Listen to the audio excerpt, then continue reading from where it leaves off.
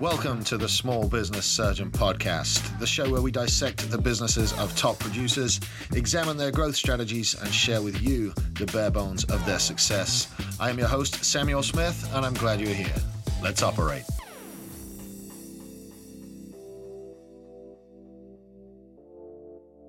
Hey guys, what's up? Welcome to this week's episode of the Small Business Surgeon Podcast, and I have a treat for us all today.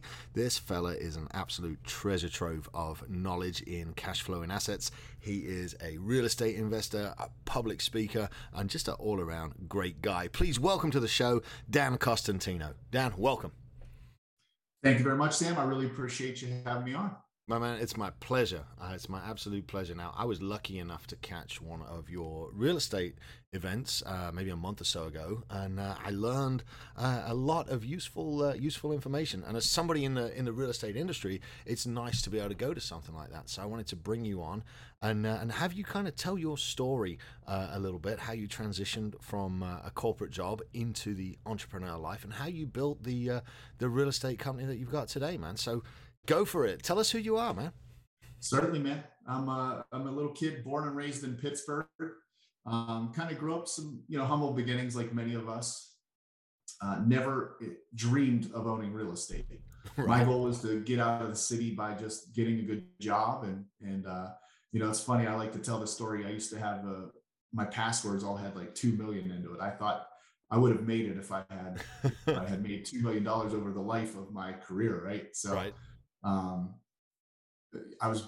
pretty sure the first one to graduate college, in my family, and just grew up in the inner city, kind of had a chip on my shoulder, had to figure stuff out for myself because there wasn't many people that I could look to that had that success that I was aspiring. I just didn't know how to get there. And there were a couple key people in my life that helped spark some things. And I always knew that I would one day be successful in my eyes. And I was, even in the corporate world.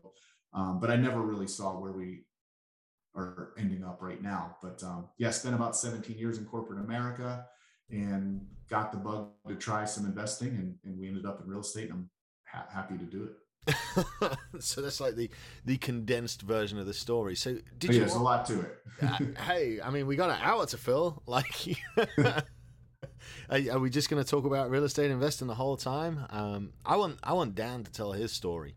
Sure. Because I know that it can't have been an easy decision to move out of corporate and into self-sustaining entrepreneurship. Was it an overnight decision, or was it something that happened over time for you?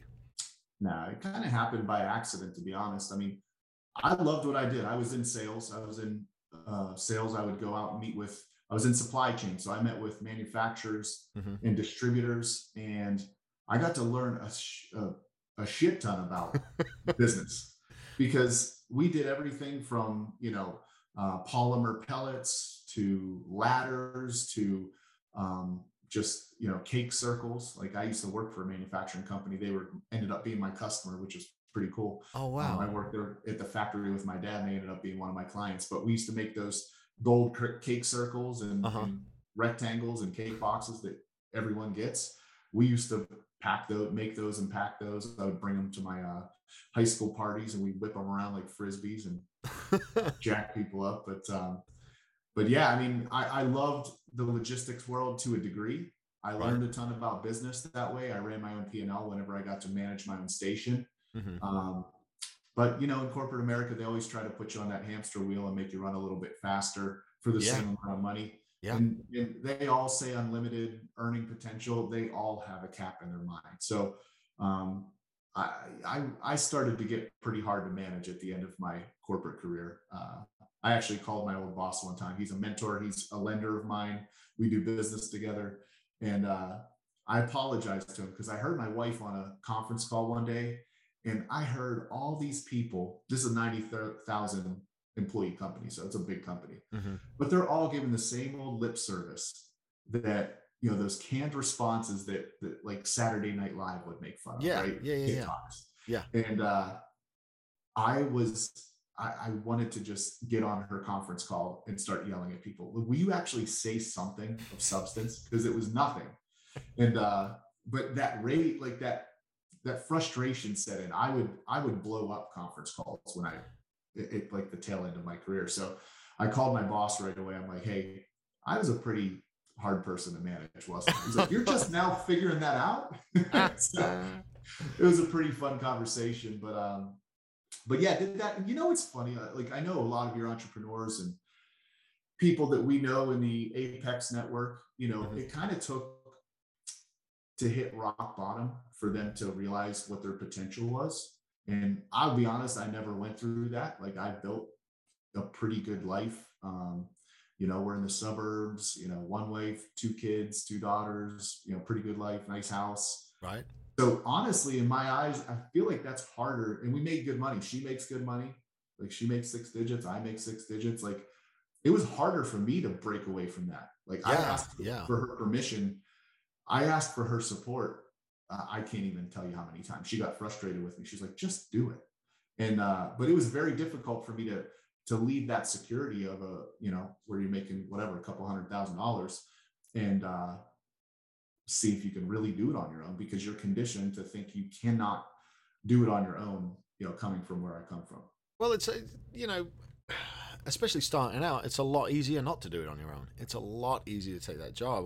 When I first went and jumped, I left a career in the oil field when I was making anywhere 140 to 160 a year every year, and that's a huge jump to go, man, I'm going to lose this much of my income if I get this wrong.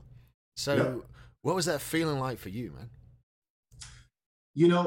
It was all about timing for me. Like I really wanted to build up my passive income or whatever. Rentals are really not that passive the way I do it, because I have a management company and construction company. But I wanted to get my rentals to where, my in my head, it was always that 6 digit number. So I just wanted to have like about $100,000 that I could count on, because I knew I could afford my lifestyle. Right. Right. So I got my rental portfolio. When I left, I had 30 rental units, and they were producing pretty good. And then I could do a flip or 2 or 4 or 5 or 10, depending upon how the market was going. And the timing was just right. Number one, I just started to be too involved in real estate, and I had to leave because I was cheating on both things. I was cheating on my passion. I was cheating on my job. I didn't feel right about it. But I got 2 really good leads on flips, right? And I knew I was going to hit on them pretty nice. So I just said, hey, I know I'll be able to probably get close to 100,000 just with these flips, on top of the rentals, on top of the hard money lending, which we also do. And so the timing was just right, and that enabled me to take that leap. But it took me a good 5 or 6 years working, having real estate as my side hustle, to get comfortable with taking the leap. So you had them going both at one time. And yeah. So I was making good money at my corporate job, being in sales, and especially on the road sales. I had a ton of flexibility. I looked at houses probably almost daily, or manage projects. So yeah, I know not everyone tied to the desk can do that, but if you're in sales, like, you probably have the best quality of life out there for a corporate America guy or gal, and you have some flexibility to make some side hustle moves. Yeah, I mean, and what better side hustle than put into real estate? So, but you weren't successful overnight. You were successful over time, and I think that's what a lot of people miss, is the fact that it took you 6 years of building a portfolio and working a regular job. Was that a strain on your relationship? Yes, no question. I mentioned all the things I was successful at, right? I was working so hard, like I was working all day, and then all the evenings, all the weekends were working or entertaining. Like entertaining is part of sales. So my wife didn't love that, and we've been married, I think this is going to be 17 years or something like that, and it's been, we've some good years and bad years in that string, and being in sales, especially growing up in the trucking world, when you entertain, you go out and drink. That's part of your job. And I'm not the best version of myself when I do that on a regular basis. So I've curtailed that quite a bit in the past years. But yeah, it was certainly a strain on the family. I wasn't as present as I am now. I'll I'm gonna circle back to that after the show. I wanna talk to you a little bit more about those sales years. But in this transition where you moved over to real estate, was there anything that hit you that you didn't expect?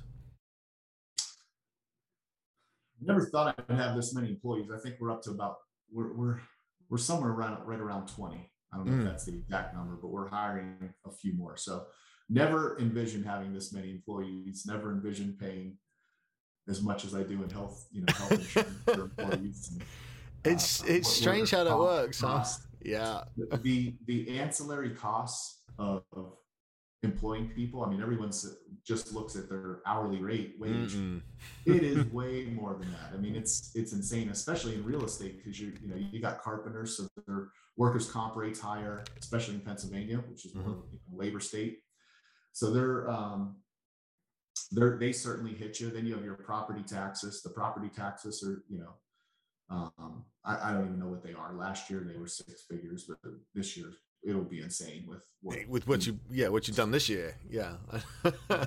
and so all those other costs outside of, everyone focuses on, and I love the number, but everyone focuses on what that gross profit number is. mm-hmm. But there's so many things that chip away at that, Oh, that yeah. gross profit. Yeah. So Yeah. I think that's the biggest thing. That's easy though. You just gotta make more money, right? That's my mantra, bro. I always say, I think I told you on the pronouncing my last name, right? That's it. Yeah. Costs a lot of money. Well, that's true. And I've tried spreadsheets, I've tried budgets, I've tried reasoning, I've tried yelling. I just need to make more money. You don't have a spending problem, man. You got an income problem. That's it. She's down in Dallas for the women's event today. Oh, good lord! I bet guess what she toroed? Something fancy and electric.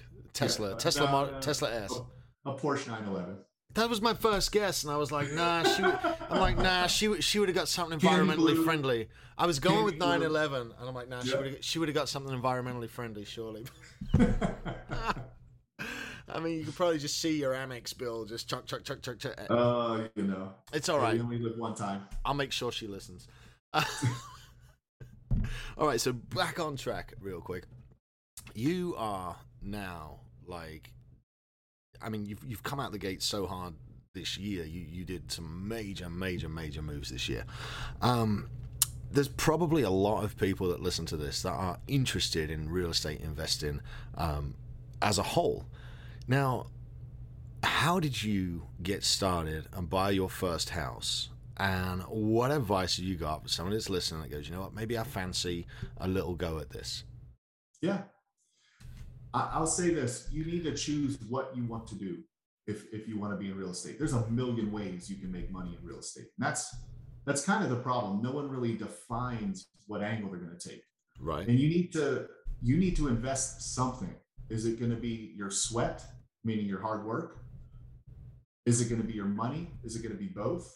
Can you do both? If you're in that position, that's great. I was thankfully in the position where I could invest sweat and not sweat. I didn't swing a hammer. I've never worked on any of my houses. I'll make the little address plaques. That's about as sweat equity as I get from that standpoint. But I'm talking about going and sourcing your deals and managing subs, managing GCing the job basically. Right. And then I had a home equity line of credit that I got started with. So if you're in that position where you can throw your money at it, you're in a better position that you can get someone else to come in and do the hard work. Right. Give them a small piece or just pay them well as a GC. So you need to define, number one, do you want to do flips? Do you want to do rentals? Do you want to do lending? How active or passive do you want to be in your investing? Do you want to buy turnkey or do you want to buy a fixer-upper? Like I had to buy fixer-uppers to create that wealth. I didn't have wealth. I mean, I had a home equity line of credit of like $120,000. Good to get started in PA, trust me, but not like that. You could use all of that in one or two small deals. So it's not scalable by any stretch. So I had to create wealth. So I had to put in the sweat equity in addition to the money. So again, you need to decide how passive or active you're going to be. Hmm. And you need to define, are you going to do flips? Are you going to do rentals? Are you going to do hard money lending? You're going to do development? You need to pick one to start, in my opinion, because Right, so right. many people go in, they try to find deals, and they're so deal scarce that they try to do whatever that strategy is. You Hmm. know what I'm saying? So like, I'll do a rental this time, I'll do a flip this time, and then they never get good, and then they get discouraged because ultimately we're all going to stub our toe. Oh yeah. You never get good in your strategy because you didn't focus. Hmm. Yeah, yeah. I mean, I flipped quite a few houses, and the last flip I did was an absolute nightmare. Just Yeah. just contractor problem after contractor problem, and it ran about 30,000 over budget. The fact that we had built that in, and there was more profit in the deal than that, it was a good day still when we closed. But you don't always smash them out of the park. Um, Nope. Now, what tips have you got for some first timers to avoid losing money on their first flip? I could give you a ton of tips, but I think one of the things that most people get into trouble with is being optimistic on what the shape of the property is. So Yes, they'll look yes. past, they won't even camera the sewer. Mm-hmm. They'll look past the fact that the it's asbestos siding, or they look past so many things because they're so deal starved that they will rationale themselves into buying something that they shouldn't have. So the numbers might have worked, but you I mean, let's be honest, I've done it. Like, I've ignored stuff and I Yep. end up fixing it anyway. Yeah, I did too. I did the last residential real estate flip I lost money on was 2005, and I lost about 14 grand, which at the time, as a 25-year-old, was a significant amount of the money I had, and Sure. yet I paid $14,000 for a lesson. You know, that Yeah. that that was my lesson, and it was because, like you said, I was deal starved. I had just closed one flip. I needed another flip to buy, and I went against my gut. You know, just like, And so that's one thing. And then the other thing, especially for first timers, everyone watches HGTV. oh goodness, Like, yeah. don't over improve it, right? Mm-hmm. Yeah, I mean, these yeah. houses do not look like they are staged whenever people actually move in. Mm-mm. You know, they're essentially painted walls and decent flooring and some light fixtures. If you want to spice it up, do it on light fixtures and some plumbing fixtures. But like, don't go crazy with things. You know, I mean, do what the comps tell you to do. Yeah. Don't don't try to win a design award. No, dude, I've seen that. I've seen it happen to people where they come all out and they spend a fortune on the countertops and the cabinets and everything looks like they're putting $20,000, $30,000 kitchens in these things. You're like, man, the house is still only going to sell for 300 grand. You better be careful, you know? I mean, I live, I am with some people that have some pretty decent, houses. They can't tell the difference between what I'm putting in my flips versus the stuff they're getting when they're Hmm. building their houses. They can't tell the difference. In fact, one of my very good friends, he has a house. I mean, it's very nice. It's like over 4,000 square feet, which is big in That's big. PA. That's big anywhere. I mean, Yeah, they just finished their basement. They got literally the same brand of cabinets that I put in all my flips and even rentals. So yeah, that's a big thing. Don't over improve it. Don't try to. The big thing that people get caught up in is the bathrooms, right? They yeah. tile everything, Oh God, yeah. and they'll use $15-$20 a square foot tile, and it just doesn't get you that much more money. No, it's funny because I'm laughing, but this is shit I've lived through, man. These are I've mistakes. done it. These are mistakes that I made. Yeah. I'm just laughing at it because I can see the flips. I can see the bathrooms that you're describing because I've done it. Listen, all the mistakes that if anyone wonders, like, I've made every mistake that you can do. Yeah, I bought the houses with 20 steps up to the front door, and the house is going to be beautiful. People will walk. It's fine. Like, no one wanted those steps, you know? yeah, yeah. And then the last flip we did, yeah, we took a gamble on it. It was a 2-story home in a retirement community. Upstairs master. Yeah. It took some creativity to get it sold. But like I kind of looked past that because there was so much equity in the deal. Yeah. Hey, Yeah. and sometimes it works. I mean, I won't say, I'm just saying if you're starting out, that's what you want to avoid. Yeah. Yeah. What do you think like the most common mistake everybody starting out is? Do you think it's just spending too much on the remodels? Uh, I would say between that and just paying too much for the property. Right now, they're paying too much for the property to begin with. Well, yeah, that's tricky though in this market. It Today's real is. estate market is what I term as challenging. Yeah. It's quite a ways out of balance from where you would think it would It, be. it's weird because usually you're always racing against the clock. When I was first starting, I was investing scared. So I mean, I was on these contractors. My turnaround times were close to close almost just like 90 days. Like Hmm. I was in and out of these places. That's the gold standard. That's what we used to try to do when we were It doing is, but 90 now days. if you hold it, you're almost Yeah, rewarded yeah. because the market's been crazy. It's when's the carousel going to stop? But uh, yeah, it's been kind of opposite. I just had a friend I talked to yesterday.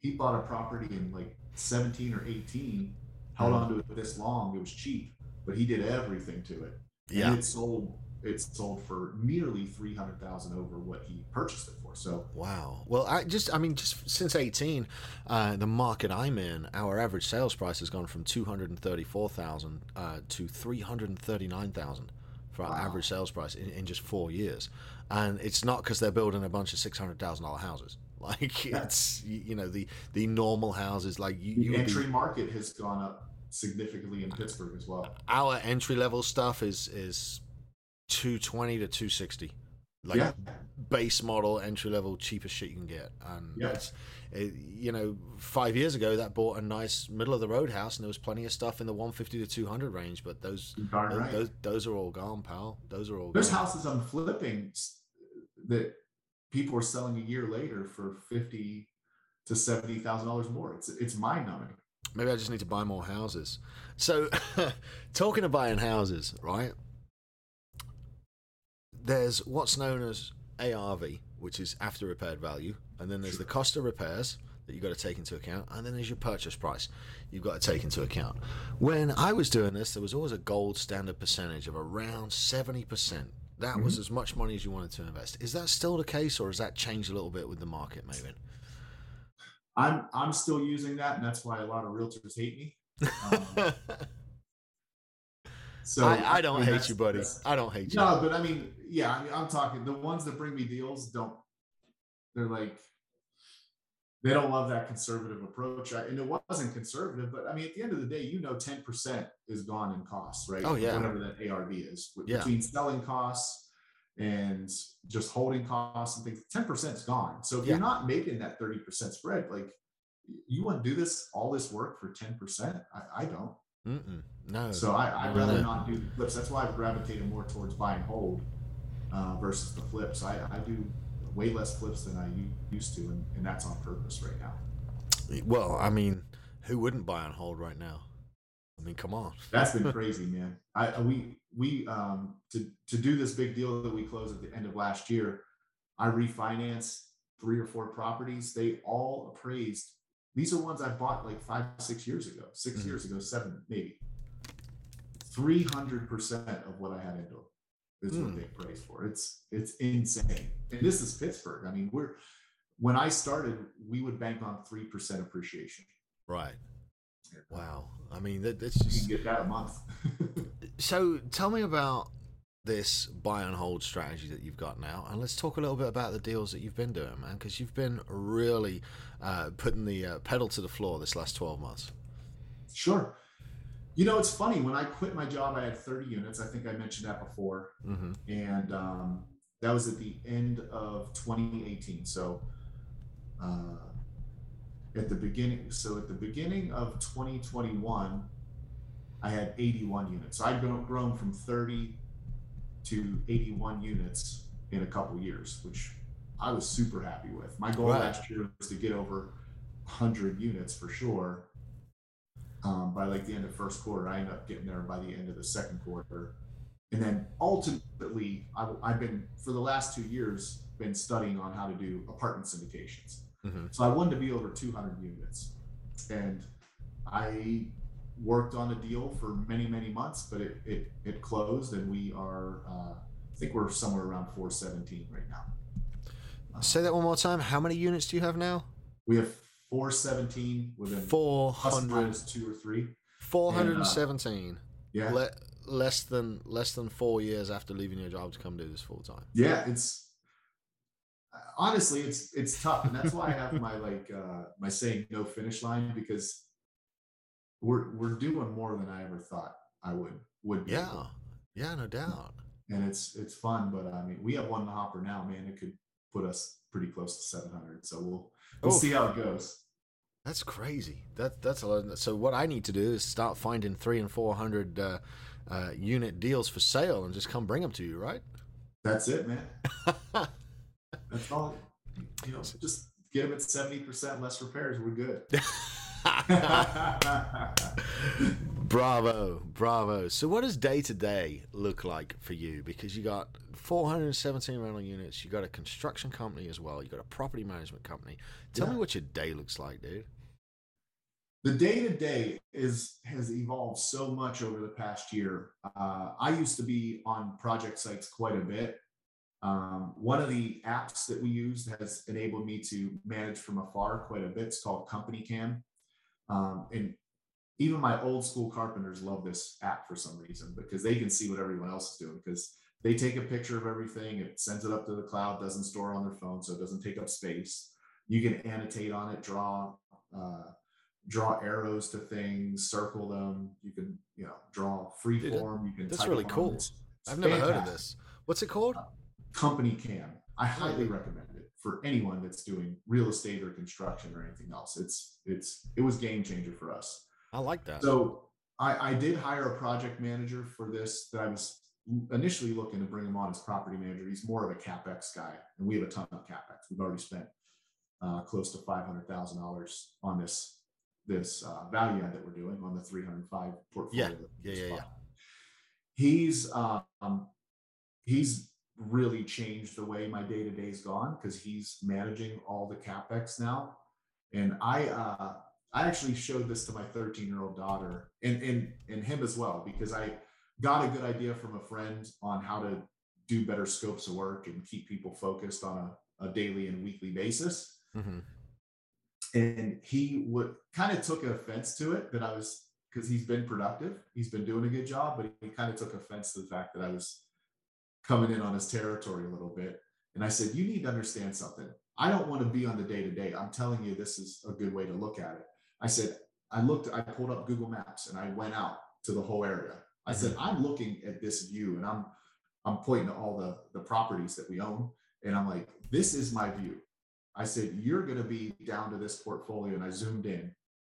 I said, you need to think about how our carpenters and maintenance people are thinking about it. We zoom in even more, and Google Earth doesn't go in that far. Right. I said, they're looking at the lines in a room. They're looking at the scope of work in a room versus the way we're looking at things. So you need to communicate differently. So my day-to-day has been more, 30,000 foot view. I said that term for so many years and really didn't know what it meant. Mm-hmm. So what I'm trying to do now is hire a CFO and some other key components, because our good friend Sammy Knight told me I need to reduce the number of direct reports that I have. Yeah, and right now I have too many. Yeah. The man, me having a operations director, and I don't have nearly as many staff as you. I know I've got 8, so 19, probably 11 or 12 now hanging out around here doing stuff. But having an operations manager and having a production manager and having them in management roles, to where I am almost completely out of fulfillment in both of my companies. That's wonderful. Just having somebody there to do that, to address the correct level of employee has been a game changer for me, as it has for you. So it's interesting that you talked a little bit about this year and your upcoming plans. Tell me, where do you go from 417 units, man? What does the future have in store for you? What are you trying to do here? So, I mean, certainly to buy more units. I mean, if we get this building, if I get we're pretty close on a deal right now. So if I get this new building, I'm bringing on higher level people. So I will have good direct reports that will help get us to the level that we need to be on a like an enterprise level, to where we have a real good. I don't have to be as involved on things. Right, right. I can spend more time on that visionary type, um, those decisions, right? That's really what I'm trying to do. Is I'm trying to set up our enterprise systems so that I can just spend time. My goal is to spend time training salespeople, really acquisitions people, and and helping raise capital. Just going really hitting hard on doing more syndications and funds and things like that, because that's ultimately what I'm good at. I can do the operations. I actually test very well in the rocket fuel crystallizer as a visionary and an integrator. I can do it. Yeah. It's just I'm not as detail oriented on the integrator side of things, so I struggle there a bit. But that whole rocket fuel thing is just, it's it's like a catch-22, because I was the same as you. I scored relatively high on both of them, and but I liked what you said about the best use of your time being the sales and being the capital and being the face of the operation, and moving away from actually being the operations guy. And that is like a mistake that a lot of entrepreneurs like really struggle to let go of. Was there some kind of catalyst? Oh, you haven't made it yet. I was gonna say, was there some kind of catalyst that lets you know it was okay to let go, or are you still like? You know what crystallized it for me, Sam, was the last two flips that I did. Mm-hmm. I made the most money that I had in those two previous flips, and there were a couple reasons for that. Number one, I had a badass sales realtor who drives up the price. But number two, my guys ran the whole job. I'm telling you, my problem is every time I go into a place, I have a great heart and I like to do things the right way. I will go in and add stuff to the scope of work every time I walk through the door. Right. And that was really the problem. I would create problems to solve them almost. Someone said that recently, and I'm like, that was me. Yeah. And so yeah, I mean, definitely looking at that, I had to make some changes and not. So I very rarely go into the units anymore. I did, and the guys do love it. You know what I mean? They like seeing me and showing off what they've done. But I do it more from that standpoint to get rapport with them, as opposed to trying to generate scopes of work. That's just not my strength anymore. No, I totally get that. I totally get that, man. It's just like, it's so much better when you focus on what you're great at, and then you allow other people to focus on what they're great at. So, we don't learn all this by ourselves. And I know you've mentioned a couple of our friends that are in the coaching game. Is there one particular mentor or two, maybe don't make anybody jealous, is there somebody that's really stuck out and that's helped you along with your career? Maybe a mentor, maybe a book, maybe something that you touched on? Sure. I mean, there's no question. I mean, Sammy Knight's been, I call him my guardian angel. He's a close friend to my wife now, my kids. Like, my daughters love Sammy.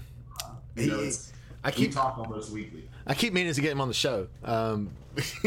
He said yes, I've said yes, and no booking links materialized yet. But I love Sammy. He's a freaking great dude, man. Great dude. He has so much knowledge that it's tough to comprehend.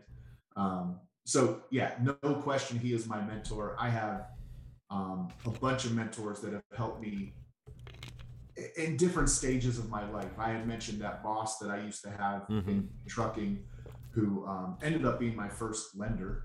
I love telling the story because he gave me a check for $60,000. That was my first private lender. His hand was shaking. His hand was shaking as he was giving it to me. I'm like, "Are you sure you want to do this? Like, just take it before I change my mind." But he helped me for many years. I mean, shit, when I was 23 years old, I went to a company entertainment, and he said, "I'm going to drive you home." I'm like, "Nah, I'm good. Because in my mind at that point, like, I'm working, so I'm okay to drive home. I got to be at work in the morning, right? I ended up getting a DUI that night. Oh, wow. It was a Fortune 500 company. I should have lost my job, and he saved my job, and I'll never forget that. But But yeah, I've been fortunate with mentors, and listen, you attract mentors when you exhibit the behavior on a consistent and daily basis. Like I knew I had to outwork everyone. I had nothing given to me. And the only way I was going to be successful is if I outworked all of my peers. And I wasn't that competitive type. I just wanted to be as good as I could be. Hmm. Um, and I had fun doing what I was doing. I love sales. But you're right, though. I mean, if you show up on time and you do the work, the mentors just kind of appear. The teacher shows up when you're ready for the lesson. It's, listen, I love mentoring people, but I don't love, you know, I don't want to say this to discourage people from reaching out to me, but I can see who's hustling and who's not, right? Hmm. So Yeah. when people DM me and say, "Hey, can I buy you a coffee?" Yeah, my knowledge is worth more than $5, right? Hmm. But I've Yeah. sat down with some people, and it wasn't about a coffee or a dinner or a lunch. Like I can see that they're working, whether I'm there or not. Yep. Those are Hmm. the people I will spend time on. Those are the people that I will spend time on. And we have some goals with that as we start to elevate ourselves. I'm a big believer in put your mask on first, like in an airplane, right? So Yes. I need to make Yeah. sure that Yeah. my Yeah. family is good. And once my family is good, and you know, we're good now, but I want to make it a mission to help people that grew up like me that didn't have those examples of people that could just explain a couple key factors. It's still going to be your grind, still going to be your hard work that gets you to where you need to be, but just those small pieces of advice that really make you know that it's possible to get where no one else in your family or friends has gotten to. Yeah. No It's doubt. not, there's not that large of there's not that big of a degree of difference between someone that's starting out, quite frankly, in the hood and getting in the suburbs. There's not that big degree of difference. And actually, my daughter grew up in the suburbs. She has a pretty easy life. And I tell her, I said, there are city kids, and she's a boxer now, and they fight a lot of, you know, city gyms, right? Yeah. Yeah. I I mean. said, there are city kids every day working their ass off way harder than you to get where you're at. Hmm. Yeah. And that was what got me to where I was. Like I always just had that I didn't always have that work ethic, but maybe later in my teen years and certainly college is where I kind of found my groove. Dude, I worked all the time as a kid because to me, work equaled money. And then money equaled beer, and and you grow to the level of your mentors, and the guys that mentored me went to the pub the whole time. So I was 14 when I bought my first round in a bar, and it just about broke me because it was a week's worth of paper route money. But they, Wow. you know, but you grow to the level of your mentors, and it's only through finding more and more advanced mentors that you can actually keep growing. And for me, when I mentor people, I don't let people pick my brain for a coffee for $5. I open up my calendar and I allow people to book coffees, and Sure. it's a how can I help meeting. It's a sales meeting, but man, there's nothing more rewarding than mentoring someone that works. And there's nothing more soul destroying than mentoring somebody that won't lift a finger. So you have to be Yeah. very careful with who you choose. So that said, and mentoring, if you've got somebody you're mentoring, what's a good little productivity hack that you like to share with some people that you might be mentoring? What's something that they can do to just improve their productivity during the day? Yeah. One of the big things, and I love the term hack, but it's very simple. Take a whatever. I use a Remarkable now, but I used to use a just kind of like a book with lined sheets. Dude, And I got to I interrupt, would dude. Remarkable is life changing. I, Just I go, love it. just So get one. that's where I'm Just at get with one. it. But I would write all of the stuff, the high level stuff that I need to get done for the week coming up, Hmm. and then I will actually plug those into the days. Now I'm not as good on the time blocking and stuff like that because I get calls all the time, and I'm still too involved in the business Yeah.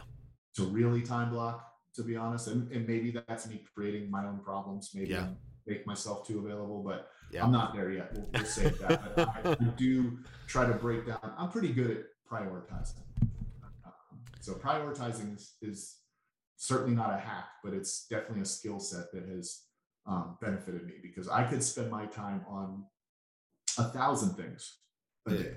me I see. have to crystallize it down to like 4 or 5. Can you see that whole calendar? My entire day. Yep. It's all every single day. Time blocking for me and managing that has been probably the single most effective thing too. Yeah. But I actually have an assistant that fills my calendar up, and if there's gaps on it. But one thing you said about I'll have to buy you a coffee and find out how you do shit. Well, it's more than $5. that. But like for real, one of the things it's done for me is having somebody do that. Is I have set times in the day where I reply to phone calls. Like if it's emergency, of course you can get a hold of me. Like of course, but I have set times in the day for calling leads and for sales calls. I have set times in the day for calling clients and addressing problems, and then I have set meeting times. And it's honestly, dude, like it's got me out of the tempest of daily operations, and it allows me to respond to everything properly. And That's fantastic. And I need to get there. I know I need to get there.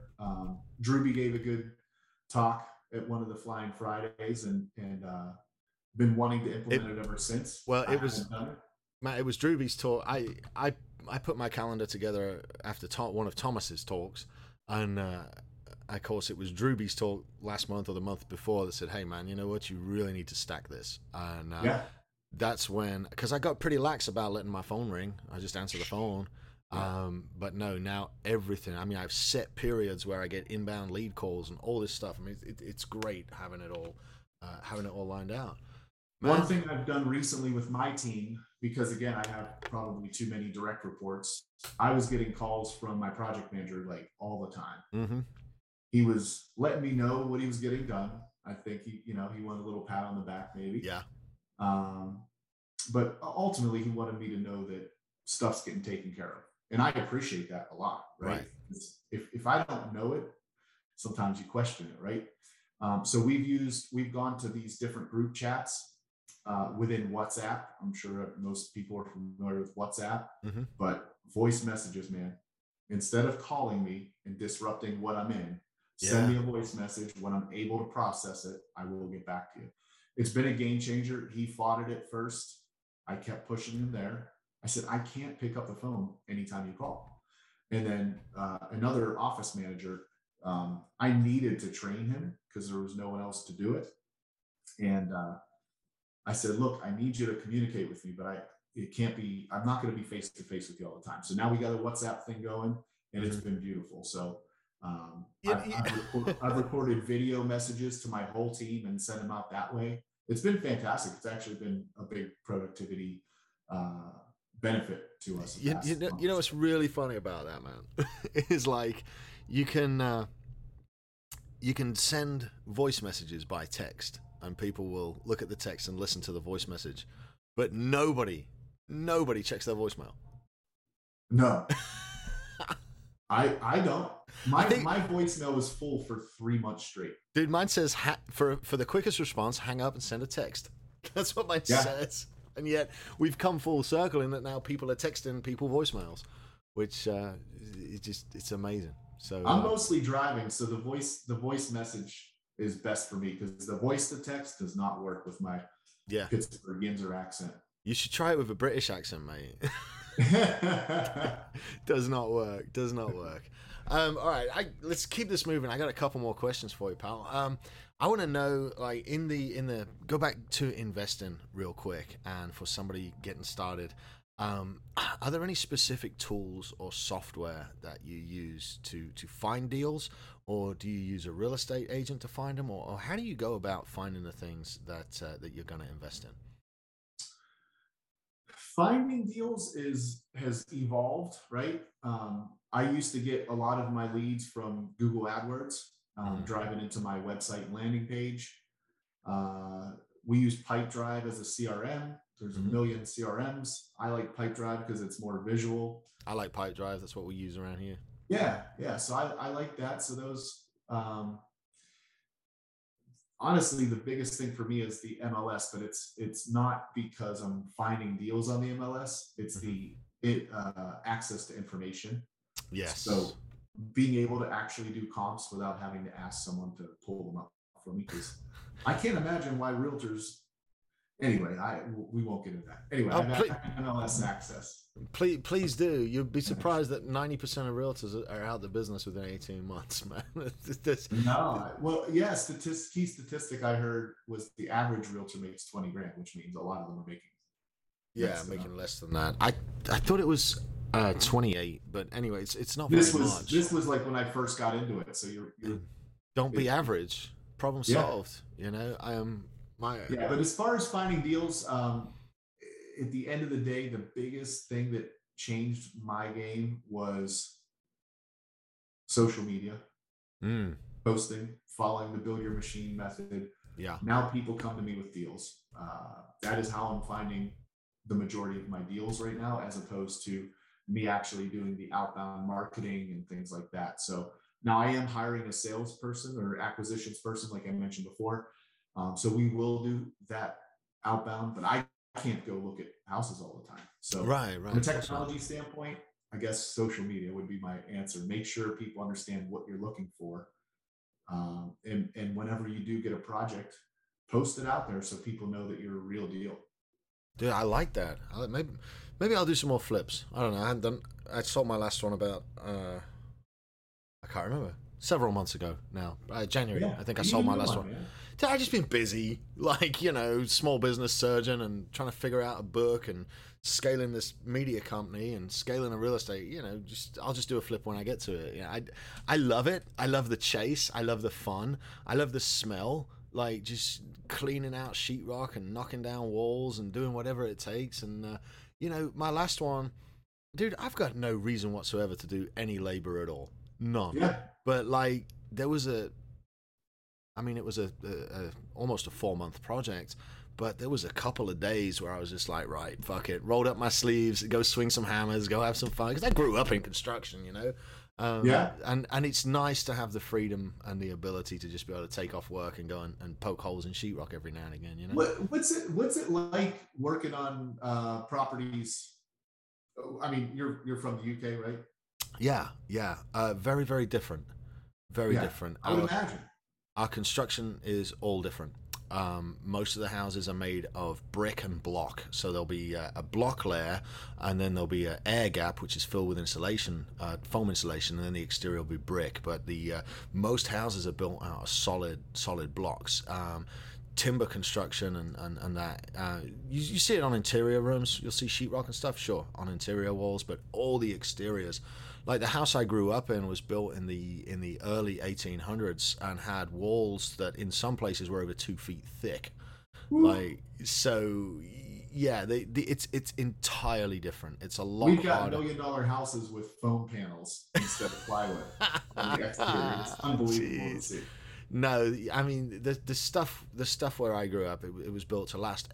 Everything was just old. Like, and then when they build new houses now, because they don't want to ruin the aesthetics of the village and the villages and the towns where people live, when they build new houses, they all have to fall in line with the planning permission, so that even the brand new houses are still made out of stone, man. And yeah, we've got the PEX water lines, and we've got the energy saving stuff, and like we're not like, you know, we're not totally outdated and backwards. It's just like you'll use wood. And in England, at least, it's all brick and stone. That's the biggest difference, man. That's the biggest thing I see. I got a chance to go over to Ireland in 2018, and it just was eye-opening to say the least. Well, that's why I live in America. Is like because I've got a British accent, so I'm popular. If I went back home, I just sound the same as everyone else. You see, so if you went to Ireland, Dan, you'd probably have like 1,000 units by now, because everyone would like you for your accent. Like, oh my goodness, are you from Pittsburgh? I love that accent. Yeah. I was 35 pounds heavier there. We hit 50 pubs in 10 days. Oh Jesus! Actually, that's only 5 a day. 2 pints. Yeah, that's kind of hustling. But it was a good time. Different lifestyle, my man. All right, just a few more things I need to know from you. And you know, I'm a huge proponent of continuing education. So aside from Brandon Brittingham's book, Have you read any good books recently that you would like to recommend to the listeners? You know, I have so many books that I love, but The Road Less Stupid Oh, by I've never Keith, heard of that one. Who's it by? Cunningham is really, really amazing. Uh, he will go through a statement, then he'll tell a story behind it, and then he literally, I do audiobooks. He Right, says, right. now stop the book and go think about it. And it's just a really profound way of doing it, for me. I love that book, but a lot of very good advice and tips, and based off of experiences like our friend Sammy Knight. I mean, this guy's been through the shit, right? Mm-hmm. So you're going to get real advice and stuff that you can actually apply to your business if you're open-minded and uh, dedicated to improving. Well, dude, I'm gonna check that out. The Road Less Stupid. I don't feel bad at all that I get the majority of my educational material from podcast guest recommendations. I love it. Good. That's a good one. I don't hear mentioned very often, but it's an excellent book. Yeah, I've not heard of that, so I'm excited to check that out. So I have one question that I always ask everybody before we wrap up a show. This podcast, The Small Business Surgeon, it's aimed at people that are 5, maybe 10, even maybe 15 years behind us in the business world, and it's about letting them know that what you're going through right now might be hard, but it's all worth it at the end of the day. Is there a piece of advice that you'd like to reach back to Dan following you 10 years ago and give him some advice? Is there anything you'd like to say to him? Ugh. Buy more real estate for sure. I wish I would have loaded up. I don't know if I was ready for it, to be honest, but that's one piece of advice that's pretty easy to say. The other one is, and I think we already spoke to it, get yourself out of the business I want to say as quickly as possible. I mean, we all have to go through things to get where we are going, but document processes is it.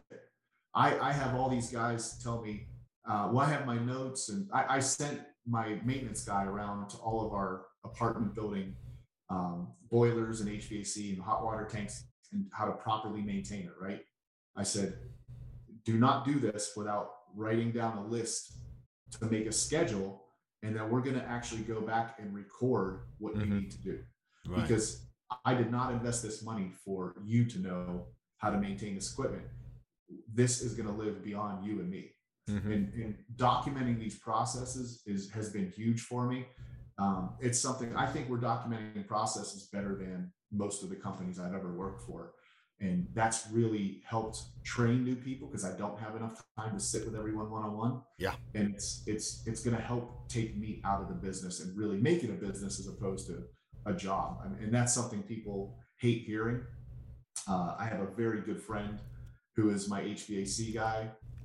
He only started his business last year. He's kicking butt. We use him a lot right now. And I said, you don't own a business, brother. You do own a job right now. And that's the thing that I'm working to get out of every single day. My job is my goal, and the mission the vision that I'm creating for my team is a couplefold, but I want to be able to go away from the business for a month or two and it run without me. We're not there yet. Man, I had the biggest shock when just a few weeks ago I was forced out of my business for a couple of weeks for personal reasons, and damn, if all the time we spent processing everything and proceduralizing everything didn't pay off, and I'm like, wait a minute, I don't actually have to hang out here at all. It was the biggest blessing, isn't it? The biggest blessing. Yeah, I finally made that leap from having a job to owning a business and realizing it. I didn't feel ready, but when it happened, the crew stepped up, and it was the systems and processes that we'd spent so much time building that really made the difference. So you make you make an excellent point. Dan, man, we are up on time, my friend. It's been an absolute privilege to hang out with you for the last hour. Before we go, though, tell everybody that's listening where they can find you online and where they can follow your journeys. Sure. I'm on all the socials, but the easiest way to get to them is my website. It's www.412 Got it. And we will put those in the show notes as well, all the links to your stuff. Dan, thank you so much for coming and spending the time with us today. And guys, if you have any kind of real estate questions and you just want to buy Dan a coffee and pick his brain, let's load him up. You'll wait for weeks. He's great. So check out the link. We're going to put the link to his stuff into the show notes. Go show him some love. Like some of his posts. Share some of his content because he really is a wealth of knowledge in real estate. Dan, thank you so much for your time today, sir. I really appreciate you. I appreciate you, man. All right, guys, that's going to wrap it for today. Thank you so much to Dan for coming and hanging out with us. And as always, thank you to you guys for listening. If you've enjoyed the show, do me a favor and take a screenshot, post it on your Facebook or your Instagram stories. Tag me at Small Business Surgeon and just let the world know because it does help to get the message out and we can help change small business owners' lives. All right, that's it from me for this week. I will see you on Wednesday for Sam and Kyle See What's Up. You'll be good. Stay safe.